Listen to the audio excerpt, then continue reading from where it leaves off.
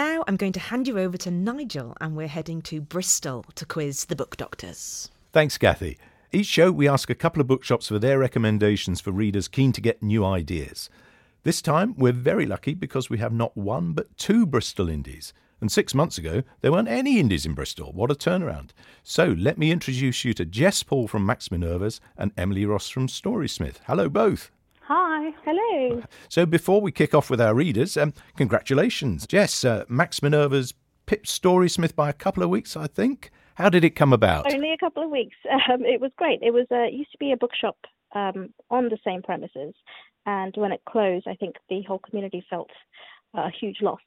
So when we took it over, we've been kind of just welcomed with open arms, which has been fantastic. Oh, that's fantastic. So for those who don't know Bristol, maybe they're going there, we can sort of direct them in both your directions. Who's north, who's south? Where is Max Minerva's in relation to Max Minerva's is north on North View. Right. and Emily, you're south in North Street. Yes, so we're the Battle of the North. Okay, so you're not going to have to fight each other. You know, you've got enough Bristolians to go around. Exactly. Yeah. All right. And Emily, I popped into Storysmith just before Christmas. Yeah. It's a lovely shop.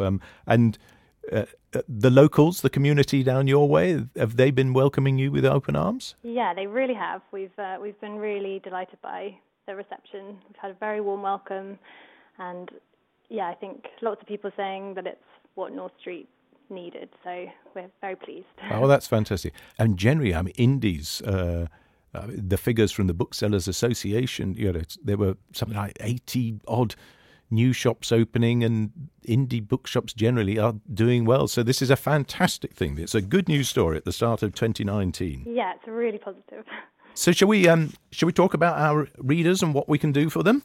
So the first one, and this is perfectly apposite, is James, who lives in Bristol. He's a media production teacher working with 16, 18-year-olds.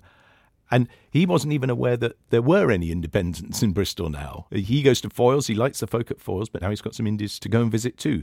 The last book he read was A Boy Made of Blocks by Keith Stewart, which focuses on autism.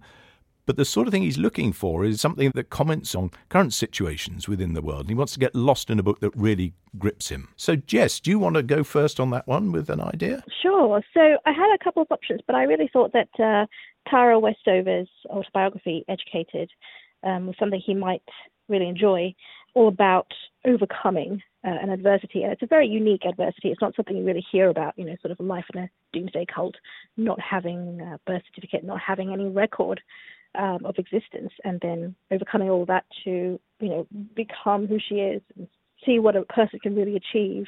I thought that was a fantastic book. It is Barack Obama's one of his top books of 2018. Oh, well, so if it's good enough for Barack, yeah. Yes.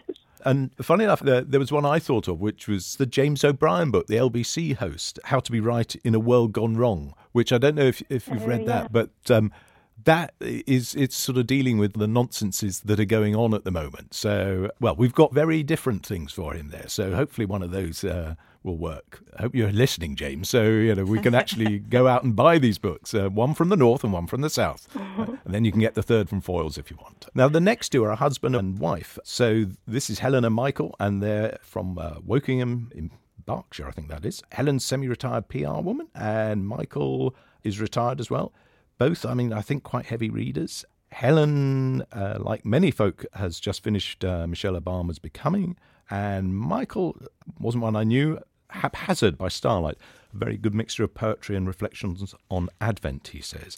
Now, they're both into historical fiction. Robert Harris, a particular favourite of Michael's, but also anything around ethics and philosophy they were talking about, but also poetry. So, historical fiction maybe? Jess, what did you think about for Michael and Helen?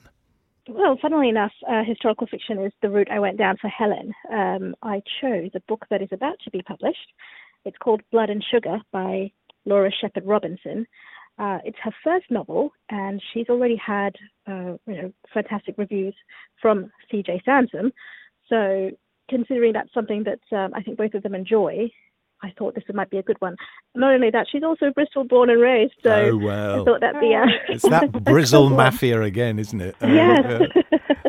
Well, funnily enough, an earlier part of the show, Tom Tivenon, bookseller, was recommending that very same book. And she is going out, I don't know whether it's talks or book signings, but I remember seeing that she's out on the road. So that's a great choice. Indeed, yeah. What did you think about for Michael?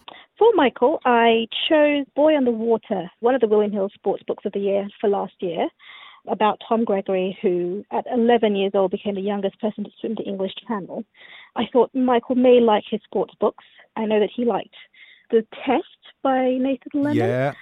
Yeah, so it was either that or Arlette Swanson and the Soul of English Cricket, which I think would be right down his alley. I'm sure he'd love that Arlette book, yeah, definitely. And Emily, Michael and Helen, what were you thinking about for them? So I've gone for some non-fiction. So for Helen, I've gone for Gina Miller's Rise, which is an account of how she single-handedly challenged the government about their authority to invoke Article 50. And it's also an account of the sort of suffering and abuse that she went through as a result of this. And it's also a memoir about motherhood. She's got a child with learning difficulties. So it's just a really honest account. And I think that ties in well with, I think she enjoyed Michelle Obama's She did, you're absolutely right, yeah. And enjoyed the sort of honesty and feminist angles there. So I've gone for something on that spectrum. And Michael, what were you thinking of with Michael? And for Michael, I've gone for Erebus from Michael Palin. That's a great idea. Great choice, yeah. Yeah, the story of the ship that embarked on a polar exploration and disappeared in the Arctic. So yeah, it's got recounts of the experiences of the men on board from all the research that Michael Palin has done and the rescue mission and quite gruesome suffering that they went through. So yeah, I think he would enjoy that.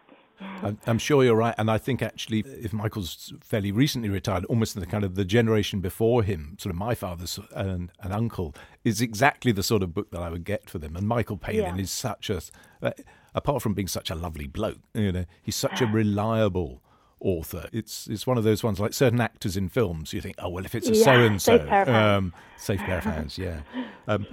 So let's head up slightly further north, up to Hertfordshire, and Danielle, who's a marketing consultant. Not exactly sure where she lives, but unfortunately she hasn't got an indie, so she'll have to make a trip down to Bristol.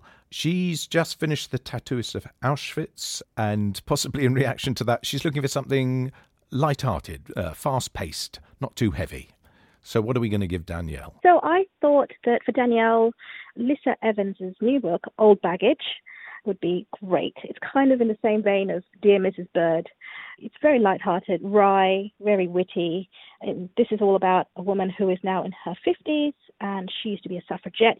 She used to go to prison for her values, and now she kind of feels like she's past it. But she's not ready to be past it yet, and she's ready for some adventures.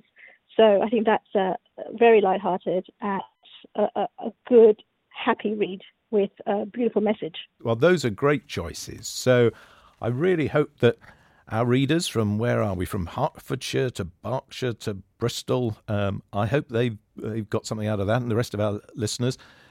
We hope James comes into the shops, both of them. He's not allowed to just go to one of them like I did before Christmas. That would be terrible. That's been great. Thank you so much, both of you, for your time and your expertise and your enthusiasm. So anyone who's going to Bristol or now should go to Bristol, do pop in and wherever you are. I'm afraid I've ripped this phrase off from somebody or other.